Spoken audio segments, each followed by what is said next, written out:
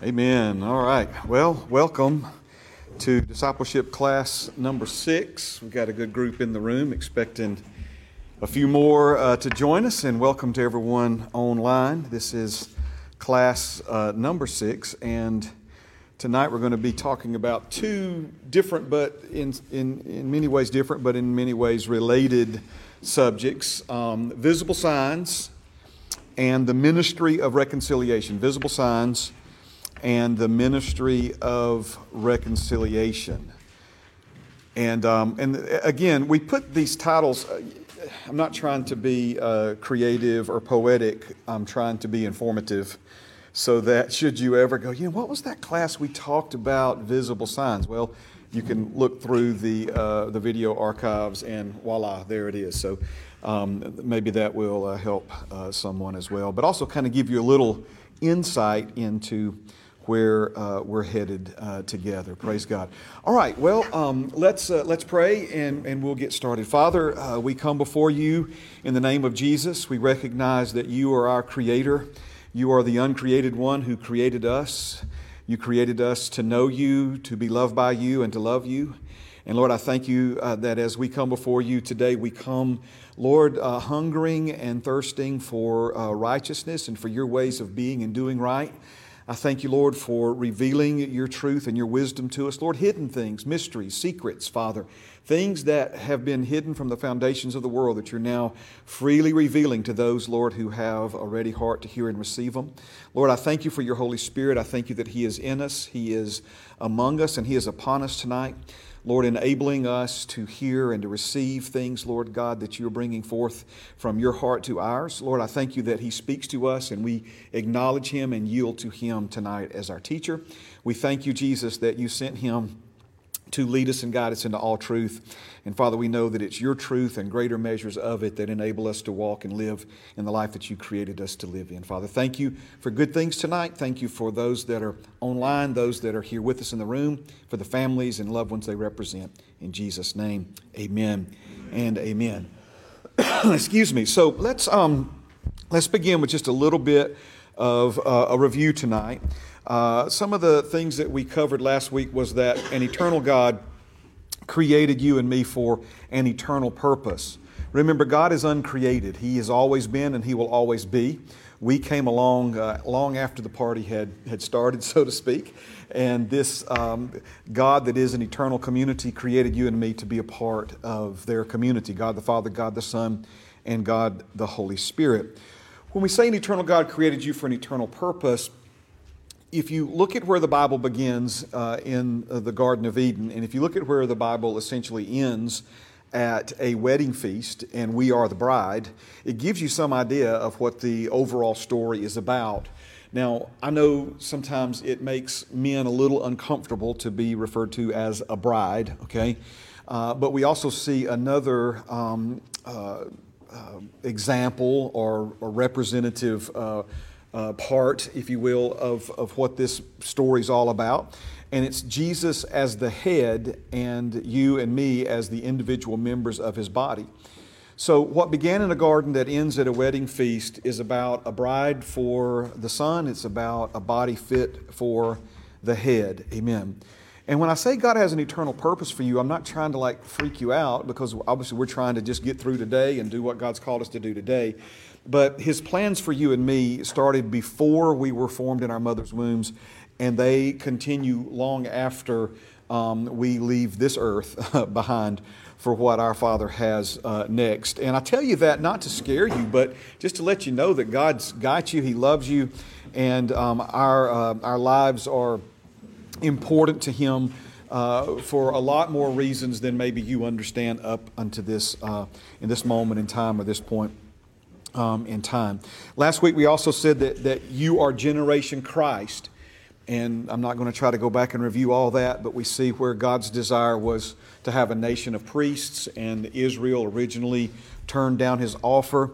But as I said last week, I'll say again now, when Father God sets His heart on something, it doesn't matter how long it takes or how much it costs. He's going to see it through to fulfillment and to completion. And so we see now that as born-again believers, we are that royal priesthood. We are that holy nation. We are that special people to Him that are here in the earth.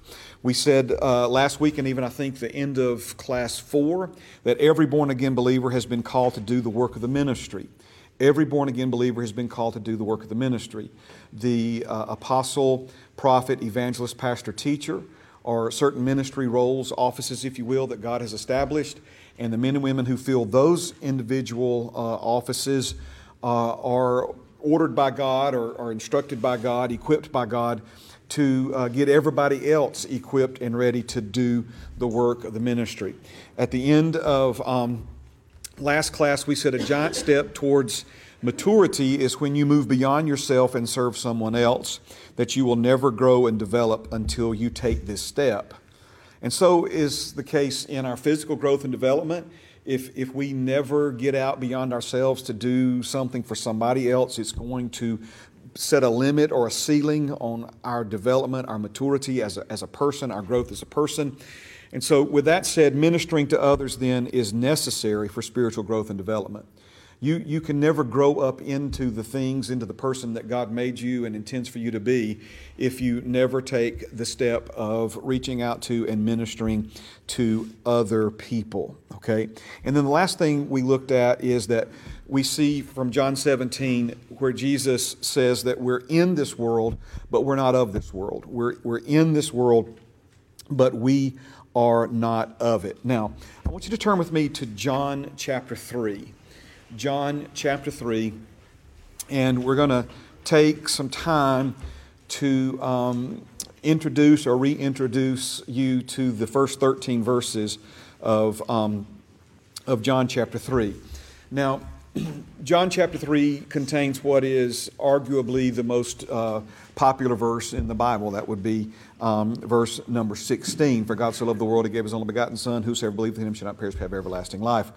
And so I'm thankful that people know that verse and are familiar with that verse, but really that verse is one of a whole bunch of very, very important and critical verses in this third chapter of John. Now, we have 4 Gospels, Matthew, Mark, Luke, and John, and we see that those 4 Gospels are eyewitness testimonies of the life and teachings of Jesus. And we see that each one of those Gospels are written from a slightly different perspective, with John's Gospel being the most different than the other 3. To give you some idea of what I'm talking about, Luke was a physician. He was a medical doctor. And so you'll find more details about physical healing in Luke's Gospel than you will the others because of his medical background. John was the disciple who was the closest to Jesus. And at the end of Jesus' ministry, we see John literally reclining on Jesus, okay? And you think, well, gosh, was he a soft man? Was he this? Was he that? No, his nickname was a son of thunder, okay? But what we see that I believe set John apart more than any of the other disciples of Jesus was his understanding of the love that God had for him. If you compare, and a lot of people, talk about, well, Peter, what about Peter? Peter was awesome and still is, and thank God for him, okay? But at least in these days of their development, we see where Peter talked more about his love for Jesus, John talked more about Jesus' love for him. Do you see the difference there, right? Peter was always, I love you, I'll die for you, all this for you, all that for you, And his confidence and faith, at least in this part of his growth and development, rested more upon his love for Jesus than his understanding of Jesus' love for him. Listen, we're to love God. Don't misunderstand me. I hope you do. I believe you do. You wouldn't be here if you didn't, okay? But when you stand before Him one day, it's not going to be about how much you loved Him and what you did for Him. At least I hope that's not what you rely upon on that day. But instead, it's how much He loves you and what He's done for you. Amen? And the more we understand His love, perfect love perfected, love full circle, the Bible says, casts out all fear. And one of the things that we see about John, for example, is they actually tried to execute him and couldn't. And they couldn't kill him because he didn't have any fear. They tried to boil him alive in oil and couldn't. Okay, and so they exiled him to the Isle of Patmos, which was literally a deserted island prison. There was no guards there. There was no 3 meals a day and all that stuff. They just basically threw you out of the boat, and if you made it to shore, then you live there until you died on the Isle of Patmos. And the Bible says what? He was in the Spirit on the Lord's day on the Isle of Patmos, and that's where we get the book of Revelation. Right? So this tells you something about the Apostle John. And so John is the only one who recorded Jesus' conversation with a Pharisee named Nicodemus. And it's in this conversation that Jesus has with Nicodemus that we have these famous words, for God so loved the world that gave His only begotten Son. But let's begin at verse number 1. Now, I'll just go ahead and tell you, we could take 2 classes on this. We will circle back around to John chapter 3 when we do the classes on understanding salvation and the new birth. Because obviously there's a lot that's mentioned here about that. But we'll also touch on it briefly anyway tonight. So let's begin at verse number 1. It says, "There was a man of the Pharisees named Nicodemus, a ruler of the Jews. This man came to Jesus by night and said to him, 'Rabbi, we know that you are a teacher come from God, for no one can do these signs that you do unless God is with him.'" Now, let's stop here for just a moment, okay? Let's talk, first of all, about a Pharisee. What is a Pharisee? Well, in the Jewish religion, there were 3, and so I'm going to spell the word for you, sects, 3 sects or divisions. We may, in Christianity, refer to them as denominations. It's not exactly what it was, but again, 3 different approaches to the practicing of the Jewish religion, also known as Judaism, okay?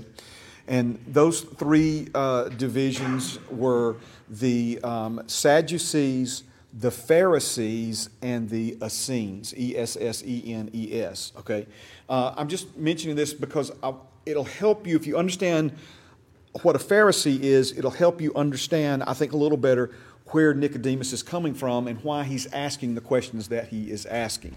Now, the Sadducees were the wealthier of the group, and we see this in Christianity. I won't start naming off denominations, but there are some denominations that are known for, the doctors and the lawyers and the property owners and the businessmen and the multi-zillionaires and that sort of thing, okay?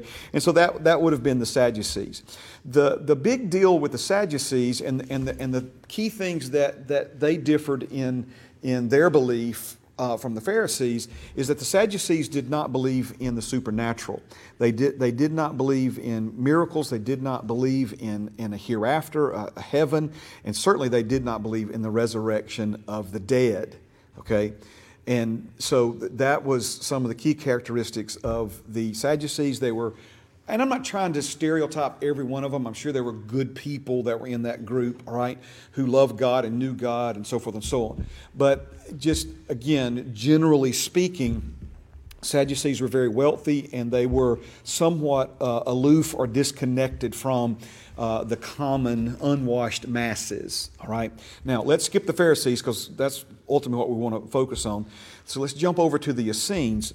John the Baptist would have fallen into the category of an Essene. Okay, these were like the radical dudes. Okay, I mean this was your great grandmother who went to the Holy Roller Church. Okay, they were extreme folks. They were wide open folks, and but also kind of disjointed and disconnected. Now, somewhere in the middle of those two, you had a group of men who were the Pharisees, and the Pharisees developed or came to exist, as a lot of movements do, with a very noble purpose in mind. And that was they realized that, in these 2 extreme groups, there's really no one who is taking the time to teach the Word of God to the people so that the people can benefit from the Word of God. And so the Pharisees, took on that responsibility. They were leaders and religiously minded, but yet they wanted the common man to know what the Word of God said, so that they could apply it to their lives and benefit from a life of obeying God and being blessed by God by fulfilling the commands of God. All right, now, the Pharisees also believed in miracles. They believed in supernatural intervention from God. They also believed in the resurrection from the dead, with one exception, and this is very important, okay? Pharisees believed that a dead man or woman could be raised back to life as long as it was within a 3-day window. If they were not raised back to life within 3 days, and that 4th day came, then they believed it was impossible for a person to be raised from the dead. Now, why is that important? Because if you remember, when they sent for Jesus to say that Lazarus was sick, Jesus did not go immediately. If you do the math, Lazarus was dead before Jesus could have gotten there if he'd have left immediately, okay? But what we see is that Jesus waited till what day? He waited till the 4th day to go and raise Lazarus from the dead, and he said what? With God, all things are possible. Doesn't matter if it's 4 days, 5 days, however many days. With God, all things are possible, okay? So, the Pharisees, again, started admirably enough in that they wanted to help the common people. They believed in supernatural intervention. They believed in miracles all the way up even to the resurrection of the dead. They believed in life after death.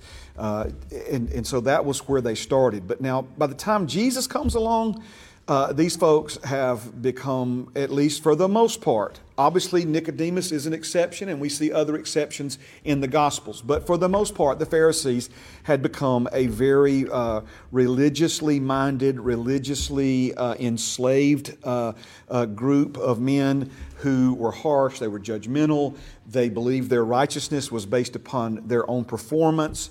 And so once they felt like they had mastered the laws in the Old Testament, they literally kept coming up with higher and higher bars of obedience to jump over so they could improve their right standing with God. I mean, they even had specific ways that you wash your hands. It had to be like right hand over left hand or something to that effect. You hear like the secret handshake. They had the secret hand wash, okay? So this is Nicodemus. Remember, this means he would have been a man who had a heart for people. This would have been a man who believed in miracles. And so he comes to Jesus, but notice he comes at nighttime. He comes in secret. He comes basically when nobody else would notice him. Why is this? Because the Pharisees, for that matter, the entire Jewish religious establishment had said anyone who aligned with or connected with, hung out with Jesus, that they would be excommunicated. They would have been, no longer considered welcome, put out of the temple, so to speak. Now, I'm spending too much time here, but I just think, if I don't tell you this now, when will you ever hear it, okay? So a Pharisee would have been someone who was identified as a small child and would have been groomed for this position. A Pharisee was, in a lot of ways, a lawyer, a doctor, a priest. The Pharisees, they were among the most educated people on earth, not just in the Jewish religion. Some Pharisees could not only quote the Old Testament frontwards, they could literally start at the end of the Old Testament and quote it backwards. I mean, this is how highly, highly educated. And so, I tell you that because I'm wanting you to understand what Nicodemus was risking by coming to talk to Jesus. I'm wanting you to see how much this meant to him and what he was putting on the line just to come to Jesus and try to get some of these questions answered that were keeping him up at night, so to speak. All right? So are we still good? I haven't put you to sleep with my erstwhile ramblings about Pharisees and Judea. Okay, all right. Sects of Judaism. Okay, now, so notice what he says. He says, Rabbi, we know that you are a teacher come from God, for no one can do these signs which you do unless God is with him. Now, a sign is something outward that you can see that's pointing to something that you can't see. All right? And it's important that he says, we know, which means Nicodemus is not the only one. Maybe he drew the short straw were a group of Pharisees, but somehow he wound up being the single person that came to talk to Jesus. But he wasn't just there for himself. There were other Pharisees who had these same curiosities, had these same questions. And so he says, we know that you are a teacher come from God. Why is that important? Because the religious establishment was saying that Jesus was doing miracles, undeniable miracles, okay? But he was doing them by the power of the devil and not the power of God. Now, what does that say about the veracity, if you will, of Jesus' miracles? I mean, the people that Jesus healed weren't like people planted that weren't really blind. Are you following what I'm saying? These weren't people who were like pretending to be crippled and Jesus brought them in from, 3 towns over and all of a sudden they were healed and it was some kind of questionable thing. The miracles were undeniable. These were verifiable, measurable miracles. These were people, like for instance, the blind man that sat and begged, he would have had to apply for a permit to sit outside the temple and ask for alms from the worshipers coming in. So in other words, it was undeniable miracles. It wasn't that the religious establishment said, oh, he's not really doing miracles. He's just faking it. No, it was undeniable that the miracles were real. So what did they choose to attack? They chose to attack the source of the miracles. In other words, by what power Jesus was performing the miracles. And so, but Nicodemus didn't buy into that. I was told that the baptism of the Holy Spirit was of the devil. And I'll never forget the first time I actually saw some people being baptized in the Holy Spirit. I saw a group of teenagers baptized in the Holy Spirit and begin to speak in an unknown tongue. And as I sit there witnessing that, I didn't know exactly what I was seeing, but let me tell you what I absolutely knew. That was not the devil. That's God. If I've ever seen God do something in somebody's life, that's God at work right there. It's one of the most beautiful things I had ever seen up until that point in my walk with God. And I knew, listen, again, there was a lot about it I didn't understand. And by the way, I was baptized in the Holy Spirit later that same night and spoke in tongues for the first time that same night, okay? And I didn't understand it, but I knew what God had done for me, and I knew what He had blessed me with. Amen. And so that's basically where Nicodemus is coming from here. He's like, look, this crazy, ludicrous, ridiculous argument that what you're doing is by the power of the devil. There's no way. Notice he saw God's hand in all of that, all right? He says, we know you're a teacher come from God, for no one can do these signs which you do unless God is with him. All right? Now, this is important to understand some of the things that are going to develop as these verses unfold. All right? And one of them is Nicodemus is trying to figure out how to ask a question here. All right? And if you read between the lines, what he's really wanting to know is, how is it that you're able to do these things? We know God's with you, but are you a prophet? Because remember, the Old Testament prophet model, like we talked about last week, was when God would specifically choose a person, put a portion or a measure of His Holy Spirit upon that person and empower that person to do supernatural things. And so some of the debate among the people who didn't just write him off as a heretic or somebody operating by the power of the devil was, well, maybe he's a prophet, but usually when prophets come on the scene like this, there's this whole process and God makes it known. And Jesus came out of nowhere, a carpenter in Nazareth, questionable paternity, all this stuff, right? And so they don't really know what to say, all right? But if you look closely in all of this, Nicodemus is trying to figure out how to ask a question, okay? And here's the beautiful thing about our Heavenly Father. He knows how to answer the question that you don't know how to ask. Okay? Now, notice what Jesus answered. Okay? Didn't just respond, He answered. Jesus answered and said to him, most assuredly I say to you, unless one is born again, he cannot see the kingdom of God. Now, I would love to ask Nicodemus one day in heaven, sir, what first came to your mind when Jesus said that answer to you, right? I have this odd feeling. Now listen, I would encourage you, as you study the Scriptures, the Holy Spirit was there when all this happened. And the Holy Spirit's in you right now, okay? So I try to imagine these things. Now, I don't know if this is the case, but no, this sounds odd. I picture them like sitting outside on a back veranda or something like that. I think it's nighttime. I think they're outdoors. I picture them sitting at a table. And it's just Jesus and Nicodemus as they're talking. Now, that may not have been how this went down, but God gave us an imagination for a purpose. Amen? And let the Holy Spirit, because what happens is you begin to meditate on these things and imagine these things, all right? The Holy Spirit comes alongside and He begins to reveal things to you about all of this, nuances and thoughts and things of that nature, okay? And so I'm not bragging when I say this, but I have spent a lot of time meditating on these verses because they're so pivotal. They're so pivotal to who and what we are and who and what we've been given today because of this thing Jesus introduced to us here, a second birth or a new birth, all right? So He says, most assuredly, I say to you, unless one is born again, he cannot see the kingdom of God. Now, remember, in the King James, it's going to say something like verily, verily, or something along those lines. This is New King James Version here. And remember what I told you about most assuredly. Anytime Jesus says most assuredly, he is going to say something that follows that is potentially going to sail over your head or seem very odd or very extreme or even beyond possibility to you. And so that's why He kind of gave the red flag of most assuredly. I know what I'm about to tell you, Nicodemus, isn't going to make a lot of sense to you. It's going to seem extreme to you and seem impossible to you. But what I'm telling you is for real. Most assuredly, I say to you, unless one is born again, he cannot see the kingdom of God. All right? Now, let's talk about the last thing first. He cannot see the kingdom of God. What is the question that Nicodemus has come to try and figure out? Where does he begin with this?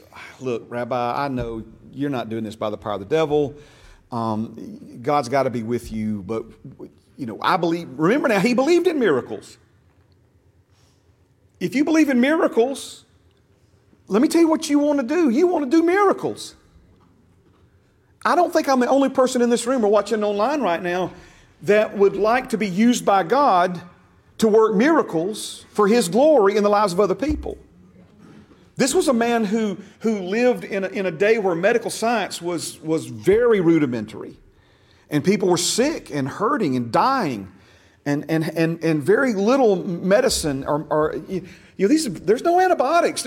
I'm saying kids die from an ear infection and stuff like this. I mean, this was a rough day to live in. And so I believe he had such a hunger in his heart. I believe what he's really saying is, Jesus, how are you doing it? And could you show me how to do it? It wouldn't be the first. John the 6th chapter, we see a group of people who are like, okay, Jesus, if you're not going to do it for us, will you teach us how to do it? And matter of fact, if you teach us how to do it, we won't have to bother you anymore. It's kind of their mindset. So Jesus says, unless you're born again, you cannot see the kingdom of God. So what Jesus is in essence saying here is, Nicodemus, you don't understand how I'm doing this because you've never seen it done this way before. You've never read about it being done this way before. Because in the Old Testament, remember, God would work through a specially appointed, specially anointed man or woman that He put a portion of His Spirit upon that then empowered that person to do miracles. This is not what's happening here. What Nicodemus is actually seeing is the kingdom government of God breaking through into the natural physical realm. In other words, Jesus is saying, Nicodemus, the miracles are being produced by my Father's kingdom that is now here upon the earth. All right? Now, unless one is born again, never see the kingdom. So Jesus is talking about being born a second time. Now, this obviously confuses Nicodemus like it still confuses a lot of people today. So Nicodemus said to him, how can a man be born when he is old? Can he enter a second time into his mother's womb and be born? Jesus answered, most assuredly, there it is again, okay? I say to you, unless one is born of water and the Spirit, he cannot enter the kingdom of God. That which is born of the flesh is flesh, and that which is born of the Spirit is spirit. All right? So I think I made this statement a moment ago. Let me go back to it, okay? And I was talking about just imagining all of this. And I try to imagine the look on Nicodemus's face when Jesus first says to him, most assuredly I say to you, unless one is born again, he cannot see the kingdom of God. I got to believe for just at least a split second, Nicodemus felt a little panic kind of rise up in him. You know, have you ever like been having a conversation with somebody, and maybe about 5 or 10 minutes into the conversation, you realized that this person needs some help. Needs maybe like, I'm not trying to be funny. They need some mental help or some psychological help or whatever. You know, all of a sudden they start saying things that are like bizarre and like, where is this coming from? What is that, right? So I got to believe at some point, you know, Nicodemus, this little voice in the back of his head is going, I told you not to come here. This man's a nut. You know, I mean, it's like, you know, because it seems so far-fetched, right? It seems so bizarre. Who's ever heard of such? You got to be born a second time? You got to be born again? You know, Nicodemus is like, how can a man, when he's full grown, go back inside his mother's belly and be born a second time? Jesus, pardon the expression, doubled down. Jesus didn't back down. He pushed it further. He said, unless you're born of water and the Spirit, you can't enter the kingdom of God. So he goes from seeing it at work. So he's saying, if you're not born again, you'll be blinded to what's really producing these miracles, Nicodemus. And if you're not born again, you can't enter into it yourself. But what's the other side of that then? When we get to the new birth, we'll talk about this. As born again men and women, we are now citizens of the kingdom of heaven. We are ambassadors representing our homeland here upon the earth. Now, Nicodemus made a critical mistake, and it's a mistake that people continue to make throughout their Christian life today. For that matter, you don't have to be a Christian to make the same mistake. But the mistake that he made was he thought one-dimensionally, even though he was a three-dimensional being. See, you are a spirit, you have a soul, you live in a body. You are a spirit, you have a soul, you live in a body. The real you is the born-again spirit deep inside of you. Spirit, soul is your mind, emotions, and will, the part of you that thinks, chooses, and feels. And all that's contained within a body, like a hand in a glove. Okay, we'll do 4.5, maybe 5 hours on spirit, soul, and body in the days to come. All right, so I'm just trying to give you a little quick overview here. So notice now, Nicodemus can't process what Jesus is saying because he's only thinking of himself as a physical or fleshly being. And so in order to be born a second time, Nicodemus is thinking that he's got to be born physically a second time. So what does Jesus say? Most assuredly I say to you, unless one is born of water and the Spirit. Now, I know a lot of people try to stretch this born of water. What does this mean? The water of the Word, all these other things. I don't mind you trying to shoehorn some other alternative explanations in or additional meanings in on this, but don't miss the simplistic thing of what Jesus is saying here. When you were born physically, you were born of water. When you were born, your mama's water broke, okay? And you were born physically of water. So Jesus says, unless one is born of water, that's birth number 1, and the Spirit, that's birth number 2, he cannot enter the kingdom of God. That which is born of the flesh is flesh, but that which is born of the Spirit is spirit. Okay? Let me put it back up on the screen overlay for those of you watching online. If you'll notice, that which is born of the Spirit, capital S, Holy Spirit, is spirit. So, to be born again means to be born from the incorruptible seed of the Word of God, to be born from above, to be born of God's Spirit. In the same way Jesus was supernaturally born from the womb of a virgin, right? We now are being born of the Spirit, born of God's Holy Spirit. So, verse 7, you still with me? He says, do not marvel that I said to you, you must be born again. Do not marvel. Well, he was marveling, all right. I mean, he was like, what in the world? What is he saying? How can this be? Now, this is going to require some explanation. We'll come back to it. The wind blows where it wishes, and you hear the sound of it, but cannot tell where it comes from and where it goes. So is everyone who is born of the Spirit. Verse 8 is a pivotal verse. It's not a riddle. Okay, we'll come back and explain it. All right. The wind blows where it wishes, and you hear the sound of it, but cannot tell where it comes from and where it goes. So is everyone who is born of the Spirit. Nicodemus answered and said to him, how can these things be? And again, just pardon my vivid imagination. I believe at this point, Nicodemus is somewhat animated. I believe he's like maybe has, either got to the edge of his seat or maybe even like stood up with his hands up in the air. It's like, how can these things be? Now, keep in mind, let's go back to it, all right? Not only does he care about people, not only is he interested in supernatural works of God, not only is he interested in trying to figure out how Jesus is doing what Jesus is doing, this is a very, very highly educated man, okay? I mean, this guy can quote the Old Testament backwards, and now Jesus is basically saying things to him that he's like, where is this coming from? What do you mean by this? In other words, it's in some ways it's baffling a man who's not used to being baffled. All right? So Nicodemus is like, how can these things be? And so Jesus said, you know what, you're right, Nicodemus, I'm sorry. Is that what he said? No.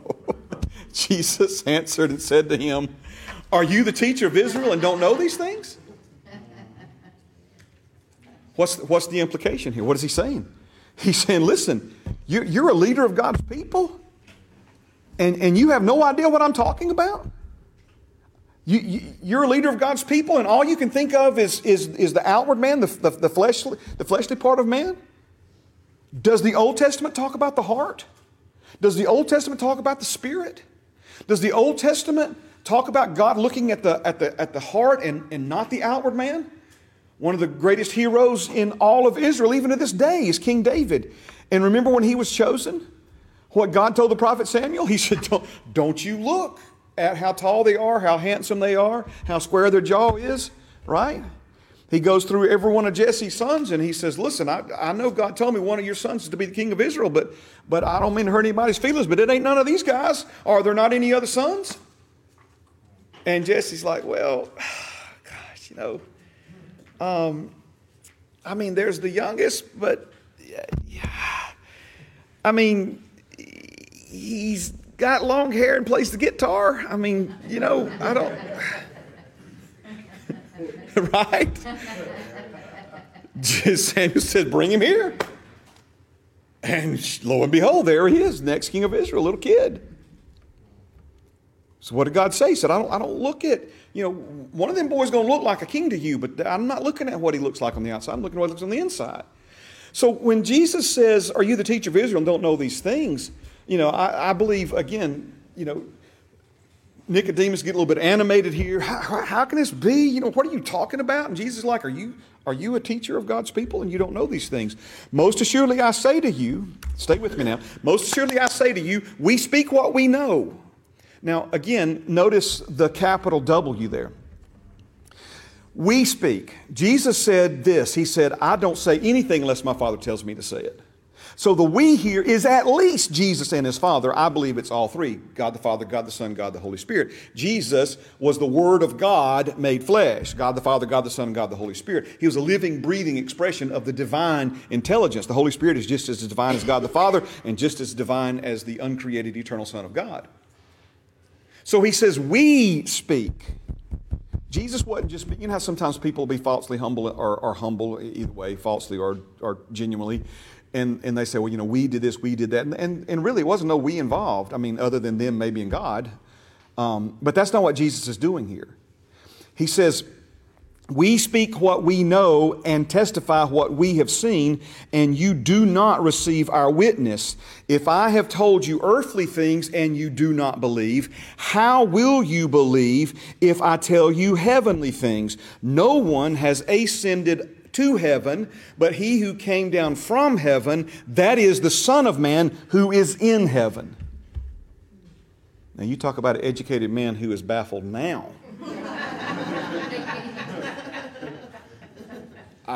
He's like, what? Okay? Now, the point that we're here to make tonight, among others, is that God has an eternal plan for your life. And while the time that you spend on earth will be the briefest part of your eternal existence, it seems to me, at least from what we have revealed to us thus far from Scripture, is that it is the most pivotal, briefest but most pivotal, as far as the influence it will have on your eternity moving forward. Okay? That's important. I don't tell you that to scare you, but I'm just telling you. All right? This helps me. Chris Tomlin wrote a song. I say this tongue in cheek. He must have heard my sermon when he wrote this song, but where he talks about that there's coming a day, will we see God make it all new? And of course it says He will, if you've heard that song, okay? But listen to me, all right? This is how the Lord told me to say it many years ago. Things have not always been as they are right now, and things will not always be as they are right now. The season in which we exist, the time in which we exist right now, okay, is among the most unique, but also among the most significant time that we will ever exist. We see from both direct teaching from Jesus as well as multiple parables from Jesus that how we handle what we've been given during this time of our existence will have much to do with what we wind up receiving and being in charge of in the next life. Remember, in one of those parables, we see that the wise and faithful servants were rewarded with rulership over cities. Are you hearing me? Okay. You say, well, I'm Pastor Mark. Listen, I'm not really worried about all that. As long as I get in there, I don't care if it's by the skin of my teeth or the hair of my chin. Just as long as I'm not in hell, I'm happy. Well, see, you say that now, but it's really not. Are you hearing me? I would not be doing my job if I did not try to explain these things to you. Remember, your right standing with God is not based upon what you do for Him, but your rewards are. Your rewards are. Okay, now, so every born-again believer has been called to do the work of the ministry. And Jesus ushered in a new model of ministry. John the Baptist, who was the forerunner for Jesus, not the same as John the Beloved. John the Baptist was actually a cousin to Jesus who was also supernaturally conceived. And he is the fulfillment of all the prophecies about Elijah coming first. John the Baptist was not actually Elijah, but the Bible says he went in the spirit of Elijah. And his assignment was to prepare the people, get the people ready to receive their king, to receive Jesus, the Messiah. And the Bible identifies him as the last of the Old Testament prophets. And we'll look at this in greater detail. But we see that if you can imagine like a fader, so as John the Baptist's, he was bringing the lights down on one system as Jesus was bringing the lights up on another. Are you with me? All right. So we do not operate under the Old Testament model of Elijah, Elisha, even for that matter, John the Baptist. We operate and minister under the New Testament model and example of Jesus. Okay? Remember, the Holy Spirit was given to those men and women by measure. Elijah had a measure. Elisha asked for a double measure, a double portion. Sometimes I hear people say, I want a double portion. Listen, the Bible says that the Spirit was given to Jesus without measure. Without measure. All right, so it's a new day. And because it's a new day, it's a new way of ministering to people and bringing in fruit that glorifies our Father. And Jesus is spelling so much of that out for us. Now, let's go. Thank you, Jesus. Let's go to verse 8. Verse number 8, all right? Remember this one that Jesus said, the wind blows where it wishes. You hear the sound of it, but cannot tell where it comes from and where it goes. So is everyone who is born of the Spirit. So there's so much here. Is everybody good? Everybody okay? I know it sounds so odd, but to me, there's so much that the Lord has taught me from this over the years, and I get jazzed about this, man. I mean, I love all these classes, but there are certain classes, man. I'm like, oh, can't wait to get to that one. Can't wait to get to that one, right? And this is one of those, okay?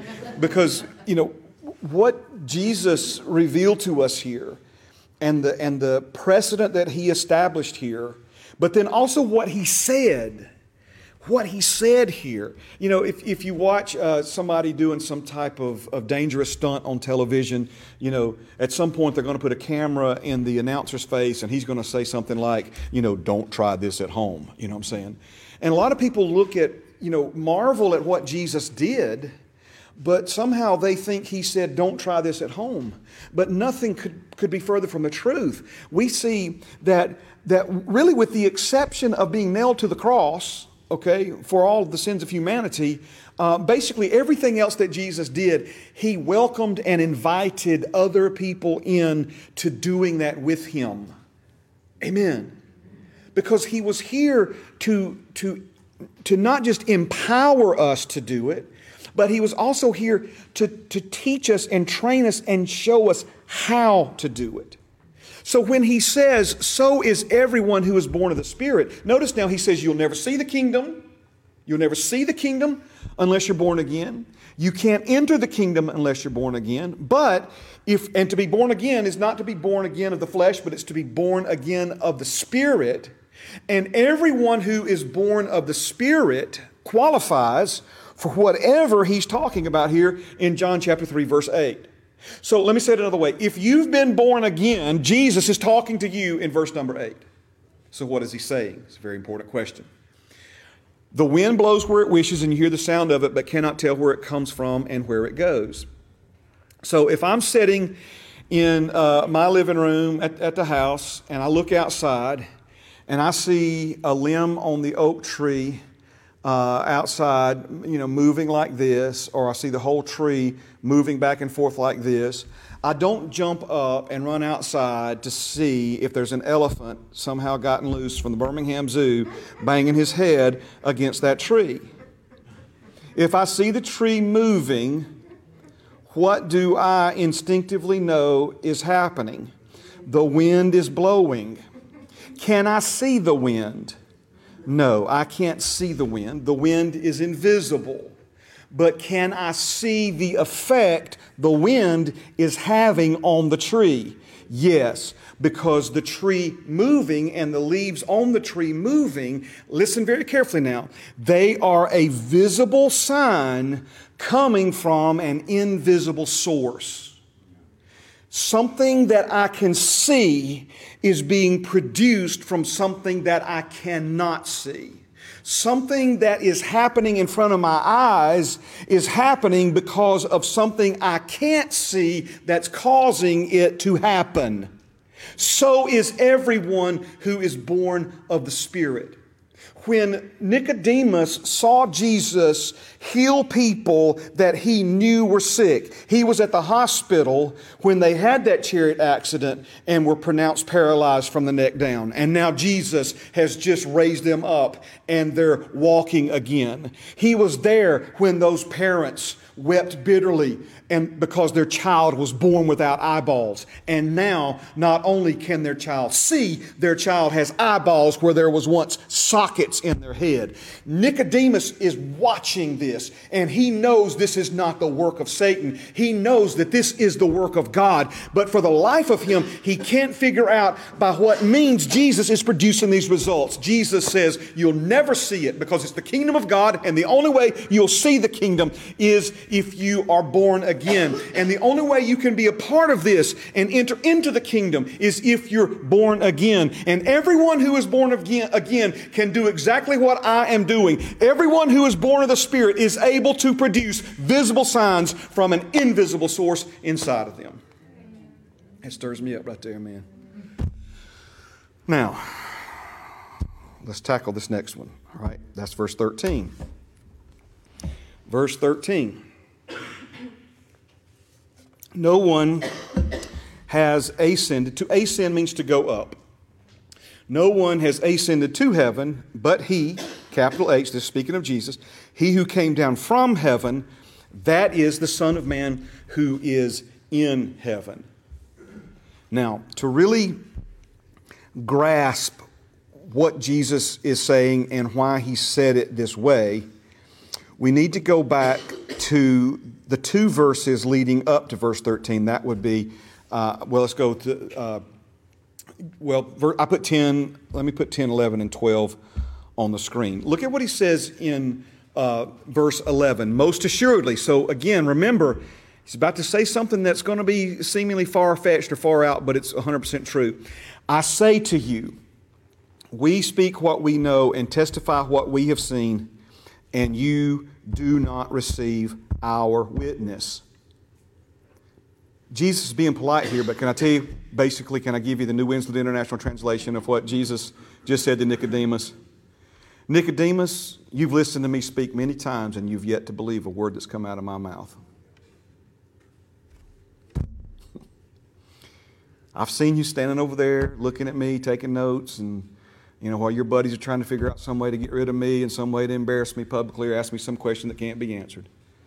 You've been there and you've heard me speak, and you've heard me speak many times, and everything that you've heard me say have been things that I know, that we know, God the Father, God the Son, God the Holy Spirit, that we know, and we testify what we have seen.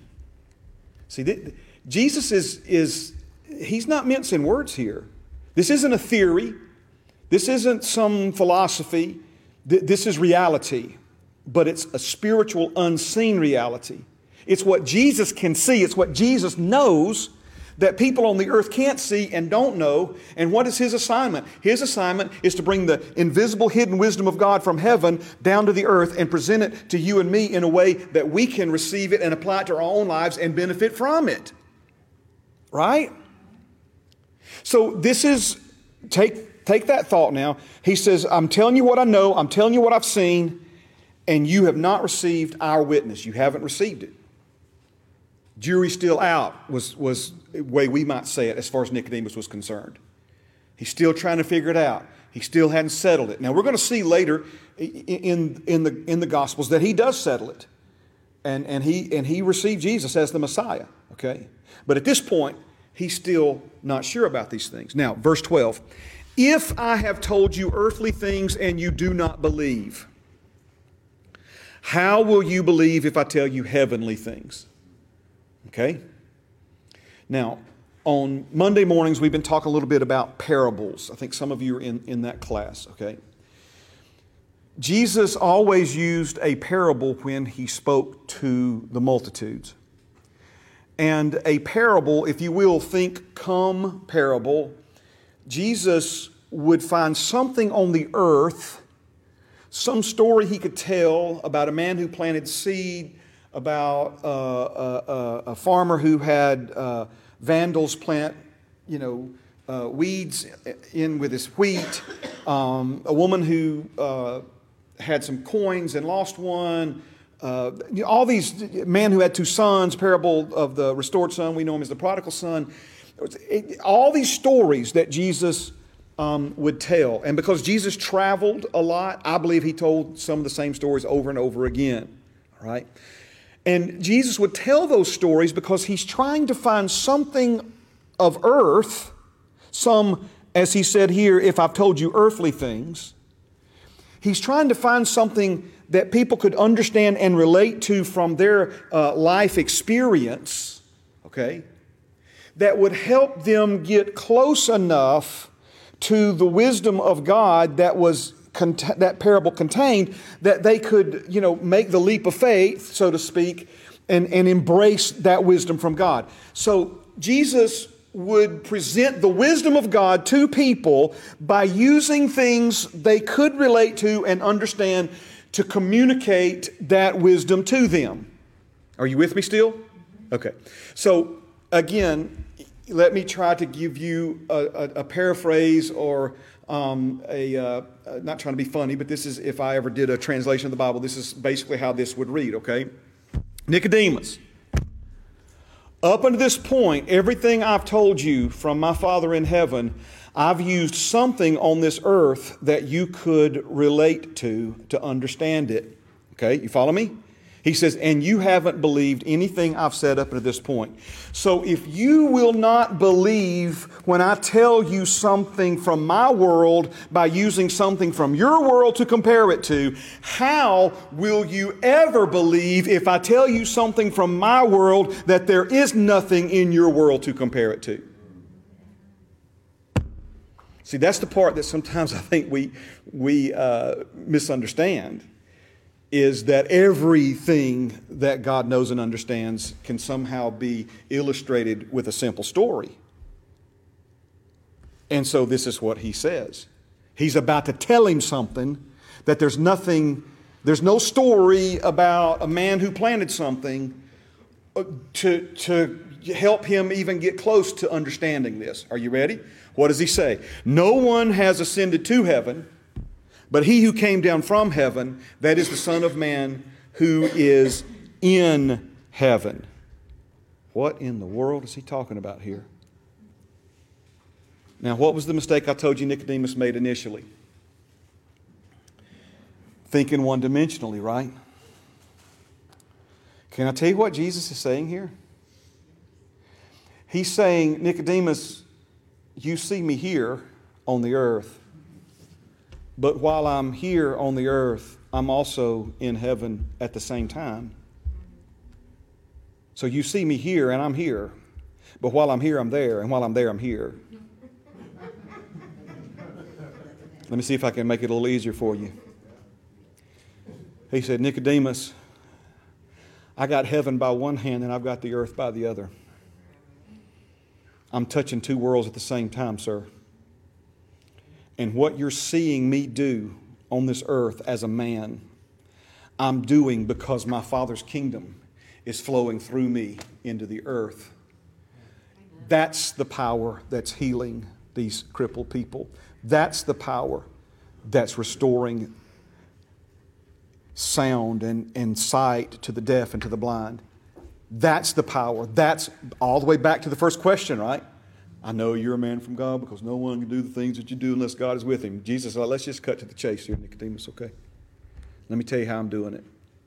Now, this unique position that Jesus found himself in just so happens to be the same unique position that every born-again believer living on planet Earth is in today.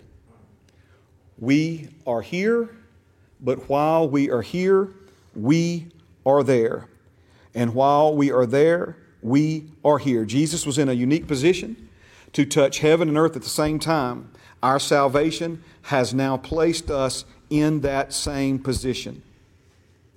Now, we live in a day and age where people think of salvation only as a means of getting into heaven one day when they die. Am I right about this? It's like, well, that's. I've been asking a question on Wednesday nights. We're going to ask it again in the service that follows this one. We're going to ask it again tonight. Okay, what does the average Christian expect from their salvation experience? And I think it's kind of basically two things. Okay, they expect to be forgiven for their sins, and they expect to, hopefully go to heaven when we die. And, but we don't want to go now. That, again, just like, we want to go to heaven, but not till we're like 115 years old. And, I think I've said this here before. I used to pray that God wouldn't come back before I got my driver's license. I'm like, Jesus, look, I know you're coming back, but just, then I got my driver's license, and I'm like, well, I'd like to graduate high school. It'd be so cool not to have to go to high school anymore. Then I was like, oh, Lord, just let me get married. Then I got married. It's like, oh, Lord, don't come back before I have a kid, me and Pam. So again, it's, I'm just being real with you, all right? So what if I was to tell you your salvation was not just about getting you into heaven, but it was about getting heaven into you so God could then get heaven into the earth? What did Jesus teach us to pray? Thy kingdom come, thy will be done. Come on now, on earth as it is in heaven. That's the battle cry, I believe, of every born-again believer. One of the greatest, as far as a concise explanation, dissertation of our salvation, is found in Ephesians chapter 2. I'm not going to read the whole chapter. Some of you are familiar with, for by grace we're saved through faith, that not of yourselves, the gift of God, okay, unless any man should boast. But look at verses 4 5 and 6, if you would please. But God, who is rich in mercy, because of His great love with which He loved us, even when we were dead in trespasses, made us alive together with Christ.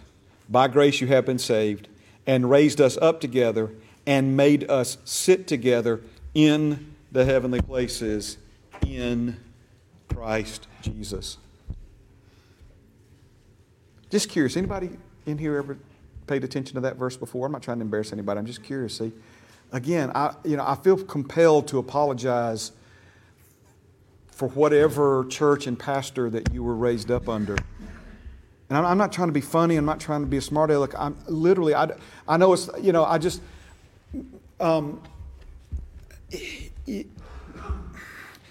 see, there are those of you in this room, you were raised in church. And nobody ever told you this. Nobody ever explained any of this to you. See, listen to me. If you're born again, you're already in heaven. You're seated there with Jesus in heavenly places, far above all principality, power, might, and dominion, every name that's named. You go, no, Pastor, I'm here. See, you're thinking one-dimensionally again. You're thinking one-dimensionally again. Your salvation was not just about getting you into heaven, but was about getting heaven into you.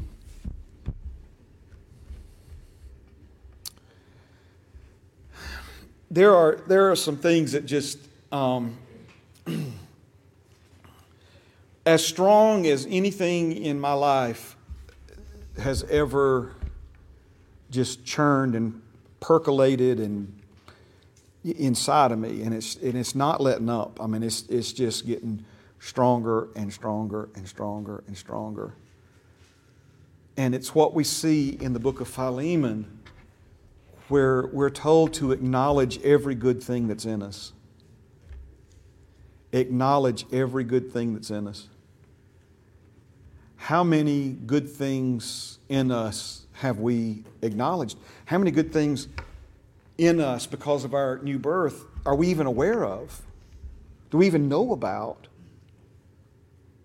Every good thing, he says, that's in you, it needs to be acknowledged. And yet we tend to think in terms of, well, just this, we've been saved. We got saved, got sins forgiven. No, listen to me. It's more than sins forgiven. It's sins taken away. Never to be held against you ever again.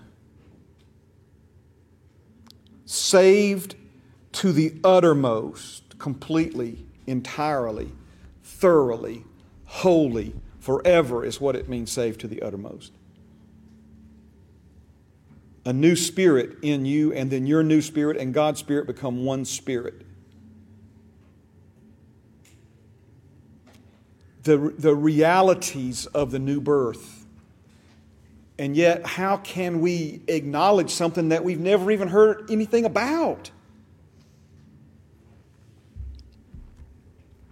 We need to start acknowledging that we are seated together with Jesus in heavenly places. Why is that? Because that's the place from which Jesus ministered. Are you with me? You remember, and it was a beautiful, wonderful, again, milestone moment, pivotal moment. Peter and John.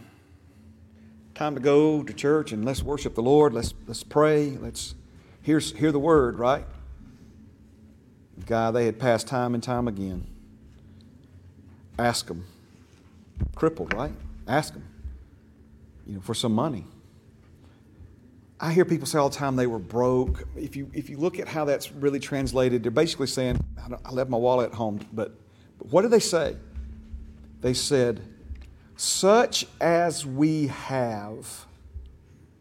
See, they recognized that they had been given something.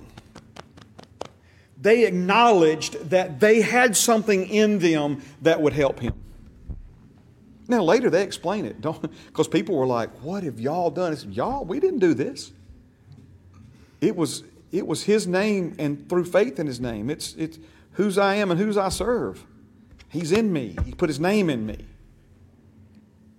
See, they acknowledged that we have a treasure in an earthen vessel. This flesh is an earthen vessel. But God's put a treasure in this earthen vessel. Whew. It's not just about getting you into heaven. It's amazing to me how so many folks, they think that's the goal of the Christian life, to make it to heaven. My friend, heaven's your reward. Jesus is your goal. Doing the works of Jesus. I mean, I'm not trying to freak you out, but you're already there. All right.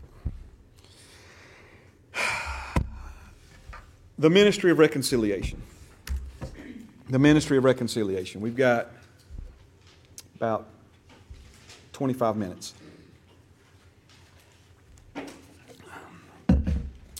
The ministry of reconciliation. Dr. Neil Anderson, he's written several books, and this is one of my favorite quotes from him. He says, God has a one-item agenda that can be expressed in one word: reconciliation. Reconciliation. You say, well, wow, that's pretty strong. That's pretty bold, Pastor Mark. If you put it up there, that means you must agree with that. Well, if you understand what reconciliation is and how it relates to discipleship, reconciliation is about the reestablishment of a close relationship. So if a husband and wife, for whatever reason, have become separated and they work through their differences and they come back together, we say what? They reconciled. So reconciliation is the reestablishment of a close relationship. Not just the establishment of a close relationship, but the reestablishment of one that previously existed. You say, well, whoa, how can I then be reconciled to God? Does that mean I backslide and come back to Him? No, see, before you were born, you were already established in a close relationship with Him. You came forth from Him. You were in His heart before you were in your mother's womb. And we all sinned. We all were born of corrupted seed. We were all born into sin. I like to simplify this one-item agenda expressed in one word, reconciliation. I like to say it this way. You ready? Daddy wants his kids back. Father wants his kids back. Amen. He wants us back and was willing to pay a very, very high price for that to happen. All right, go with me to 2 Corinthians chapter 5. 2 Corinthians chapter 5. There are people who ask me, especially people who were a part of this class many years ago, they asked me, how has this class changed over the years? And obviously it changed. It's different this year than it was last year. And I like to think that's for a lot of reasons. One, God is fresh. There's no searching His understanding. His wisdom is multi-layered. But also like to think that, I'm learning more, I'm growing. And so to give you some idea, class 1 used to begin with, take your Bibles and turn with me to 2 Corinthians chapter 5. Okay. So now here we are, class number 6, almost, through with it, class number 6. And we're finally getting there. Okay. Now, Pam and I have a very simple approach to life, okay? We want to do God's thing. We want to do it God's way. And we want to expect God's results. And one of my favorite Bible teachers, Keith Moore, he says, do you know what you need in order for something to be scriptural? Anybody want to guess what you got to have for something to be scriptural? Scripture. You got to have some scripture, okay? And so when we talk about discipleship class, but remember the full name of this class is Discipleship Counselor Training Class. These classes are taught from the perspective of equipping you to be more effective in the ministry that God has put you on this earth to fulfill and accomplish, okay?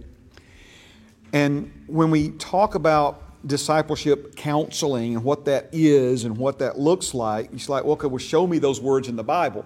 Well, we won't necessarily find those particular words in the Bible. We'll find counsel in the Bible. We'll find disciple in the Bible, okay?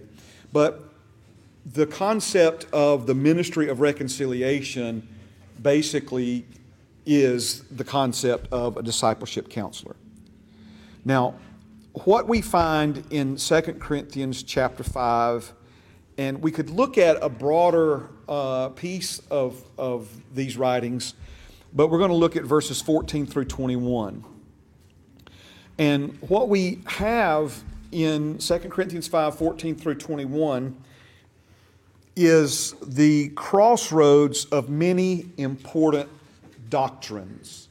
All right, now I'm not trying to get fancy on you using that word doctrines, but a doctrine is simply a system of teaching. So you have the doctrine of righteousness by faith, and that would be the all the teaching that's from the Scriptures, Old Testament, New Testament, that refer to and talk about this truth idea of what it means to be right with God by faith as opposed to right with God by works. Okay, the doctrine of the baptism of the Holy Spirit, again, it's there in Scripture, the teaching. So a doctrine is a system of teaching. It's a position. If you've ever heard, like for instance, at 9/11, when the terrorists attacked our country and the trade centers and the Pentagon and what have you, the one that was crashed in the field there.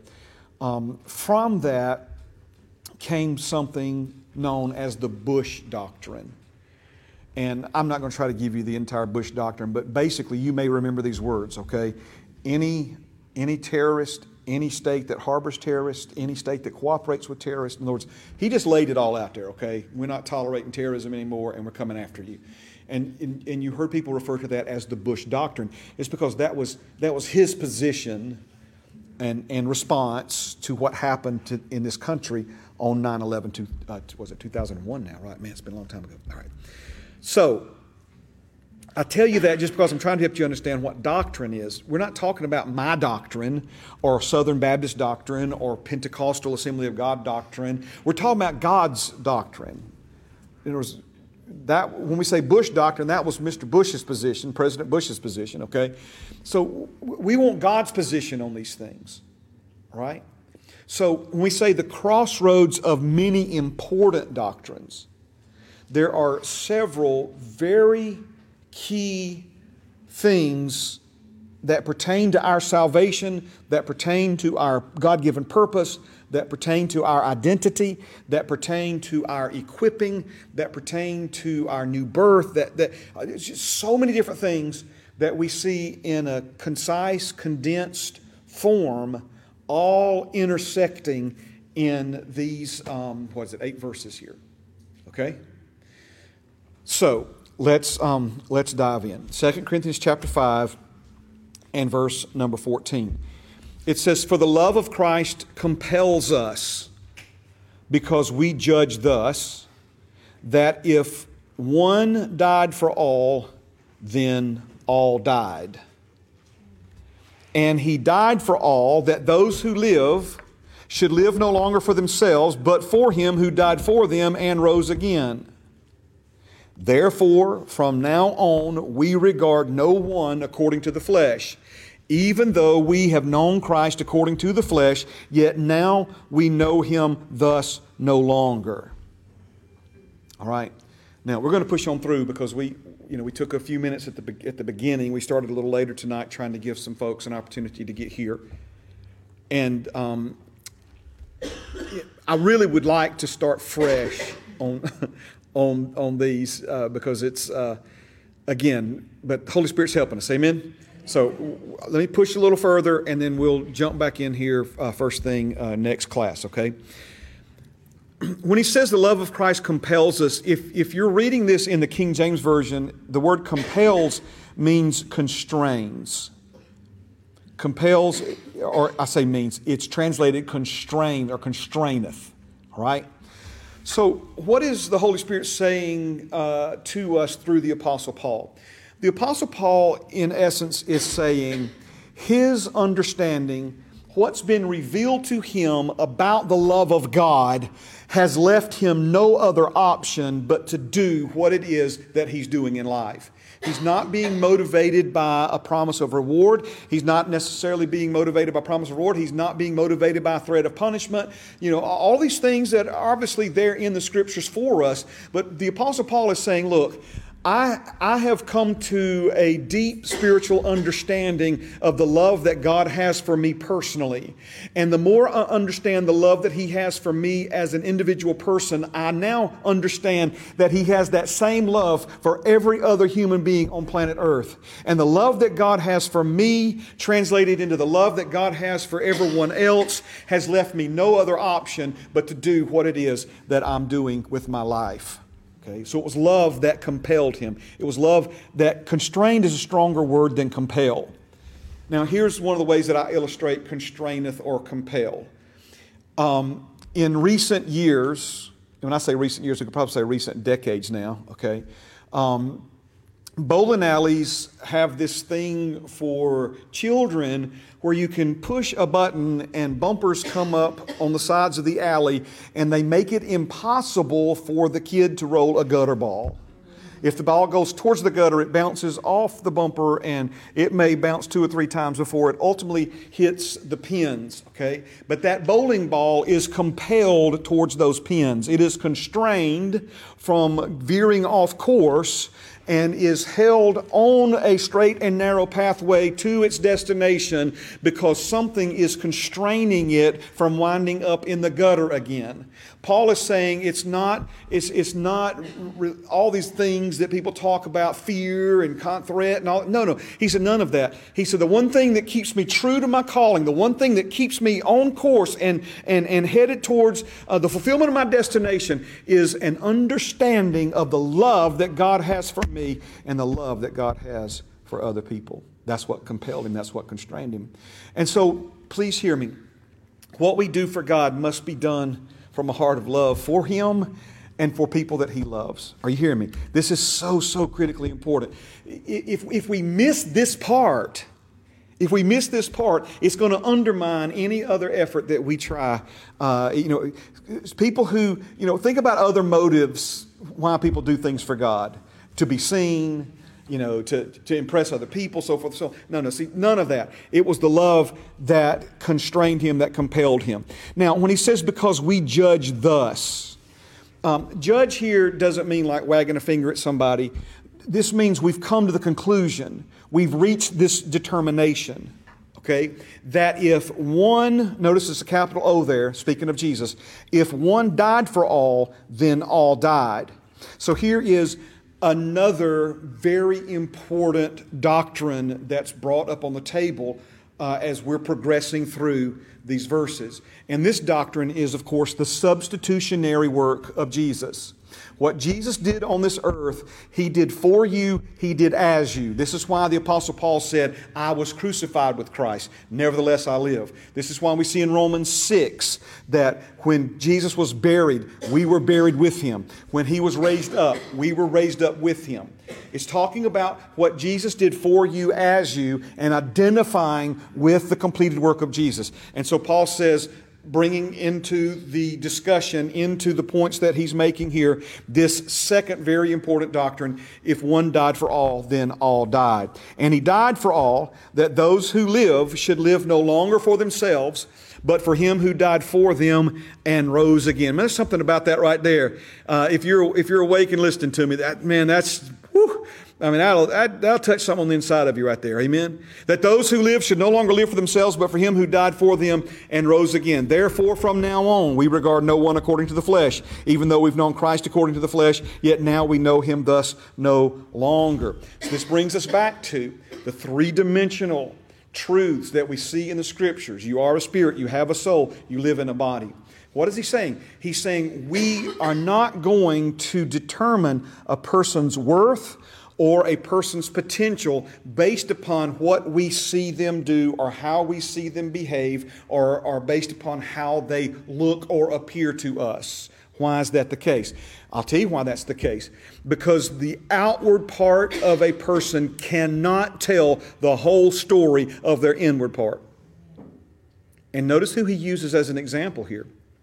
He said, we knew Jesus according to the flesh, but boy, we know him thus no longer. What is he saying? He's saying, man, we first looked at Jesus, he just looked like everybody else. You first glance, you don't realize who he is and what's in him and what ability he has and what potential he has and what power he has and what authority he has and what wisdom he has and what love he has. All of these beautiful characteristics of Jesus, you couldn't discern or distinguish all of that by just looking at him outwardly. There was more to Jesus than met the eye, and there's more to you than meets the eye. There's more in you than this world or anybody on this planet has ever seen. You have potential that has yet to be tapped into. You have ability and capability that has yet to be released. New birth realities inside you right now. Heaven in you right now that has yet to come to the surface in your life and make a difference in your life and in the life of somebody else. And so Paul is saying what? Remember now, this has to do with ministry. And these are fundamental principles, fundamental doctrines that all in and of themselves are all very important and deserve, and we will talk about them as we work our way through the next 30 classes, okay? But what Paul is saying here is that these are all factors that motivate, enable, empower, equip us to make a difference in this world for our Father's glory. And so he didn't judge people based upon how they looked, how they dressed, how they smelled, how they behaved, where they had been, where they were going, how much money they had, how much they didn't have. None of that, right?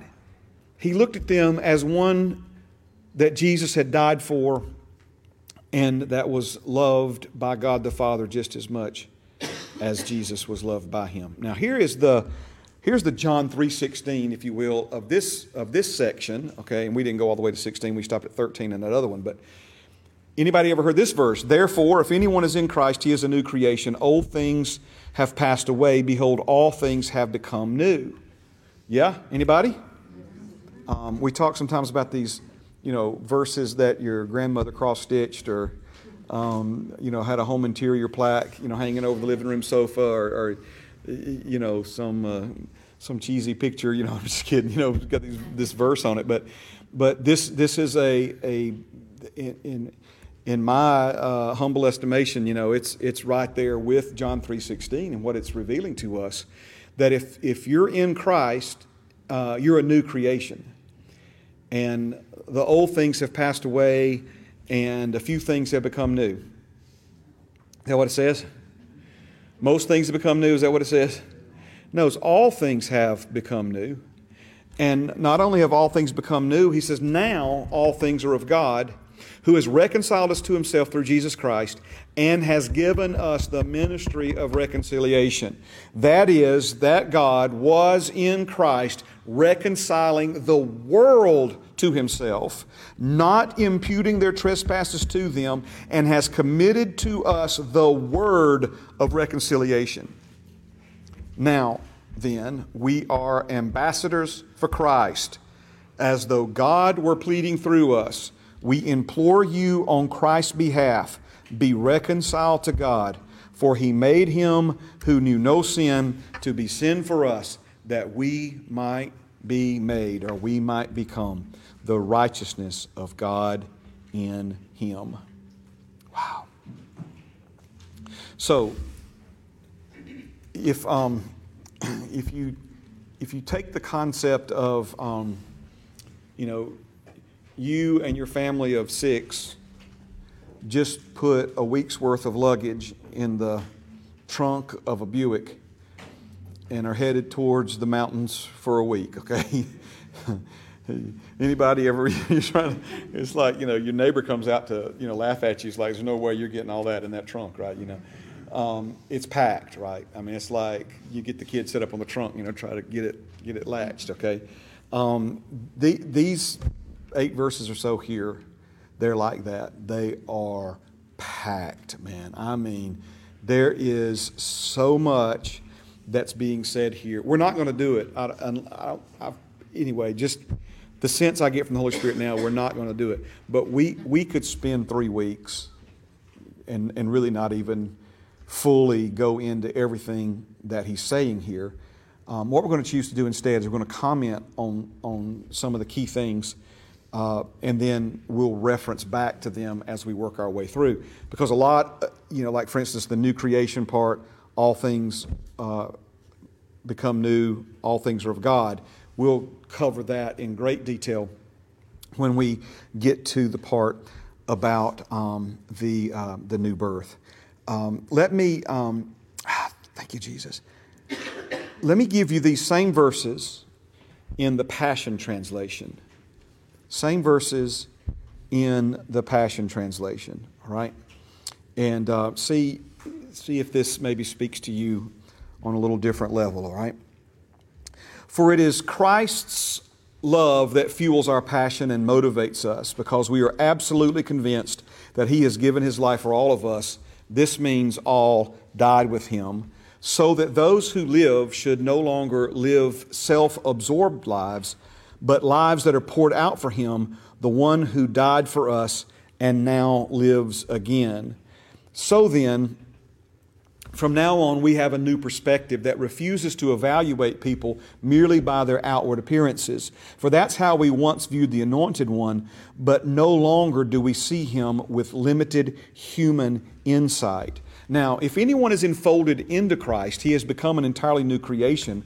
All that is related to the old order has vanished. Behold, everything is fresh and new. And God has made all things new and reconciled us to Himself and given us the ministry of reconciling others to God. In other words, it was through the Anointed One that God was shepherding the world, not even keeping records of their transgressions, and He has entrusted to us the ministry of opening the door of reconciliation to God. We are ambassadors of the Anointed One who carry the message of Christ to the world, as though God were tenderly pleading with them directly through our lips. So we tenderly plead with you on Christ's behalf. Turn back to God and be reconciled to Him. For God made the only one who did not know sin to become sin for us, so that we who did not know righteousness might become the righteousness of God through our union with Him. Wow. Amen. Amen. Let me pray for you. Father, I thank You for this time together this evening. I thank You, Lord, for the things that You are speaking deeply into our hearts, Lord. I thank You for ready hearts, Lord, that walked into this room, that sat down in front of a computer screen or a television screen or a tablet or whatever the case may be, Lord, to watch this class. Lord, they showed up tonight, Lord, with a ready heart to hear and to receive, Lord, with meekness, Your engrafted word, Lord, that is renewing our minds and transforming our lives. Father, I thank You that You have planted truth in our inward parts tonight. And Father, I thank You that the word, the seed of Your word that's been planted in our hearts, Lord, it has been understood with the help of Your Holy Spirit, and it will not be stolen, Lord, by Your enemy and by our enemy, the devil. We take authority over him. We bind him and we rebuke him, seated together with You, Jesus, and in Your name, we command him to take his junk and go. Lord, I thank You that You are shining Your light on his lies in our lives and in our hearts. And Lord, they are being illuminated and they are being removed, Father, one by one by the truth of Your word. I thank You, Father God, tonight that this moment, Lord, the time that we have spent together during this class, Father, has been a milestone moment for many, many people, Lord, where an insight, Lord, into the fathoms and the depths, Lord, of Your power and of Your love and of Your potential in us and what You've called us to do. And Lord, that our salvation is more than just being forgiven for sin so we might get to go to heaven one day, Lord. But You have called us, Lord, to something bigger than ourselves. You've empowered us with the very power of God Himself, Lord. And I thank You that You are using us and You are operating through us in ways that only You can to bring glory to Your name.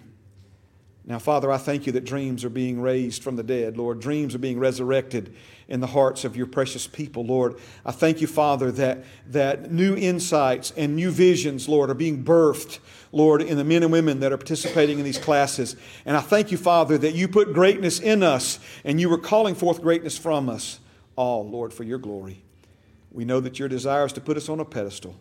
Lord, you would not have others put us on a pedestal, and you'd certainly not have us put ourselves on a pedestal. But Lord, you said no one lights a candle and puts it under a basket, but sits it on a lampstand so that all in its presence can benefit from the light shining through it. So, Father, our prayer is that we let our light so shine before men that they see our good works and glorify you, Father, in heaven. And we pray these things in Jesus' name. Amen. Amen. And amen. You be blessed tonight. Thank you so much for being here. Man, how it encourages me to see so many people hungry for the things of God. There have been times in my life where the devil used to tell me that nobody cares about this stuff anymore. But you are living proof that that is a lie from the devil. So thank you. Thank you for being willing to learn and grow so that you can make a difference for our Father's glory and somebody else's benefit. We love you. Good things coming. And we'll see you, if not before next.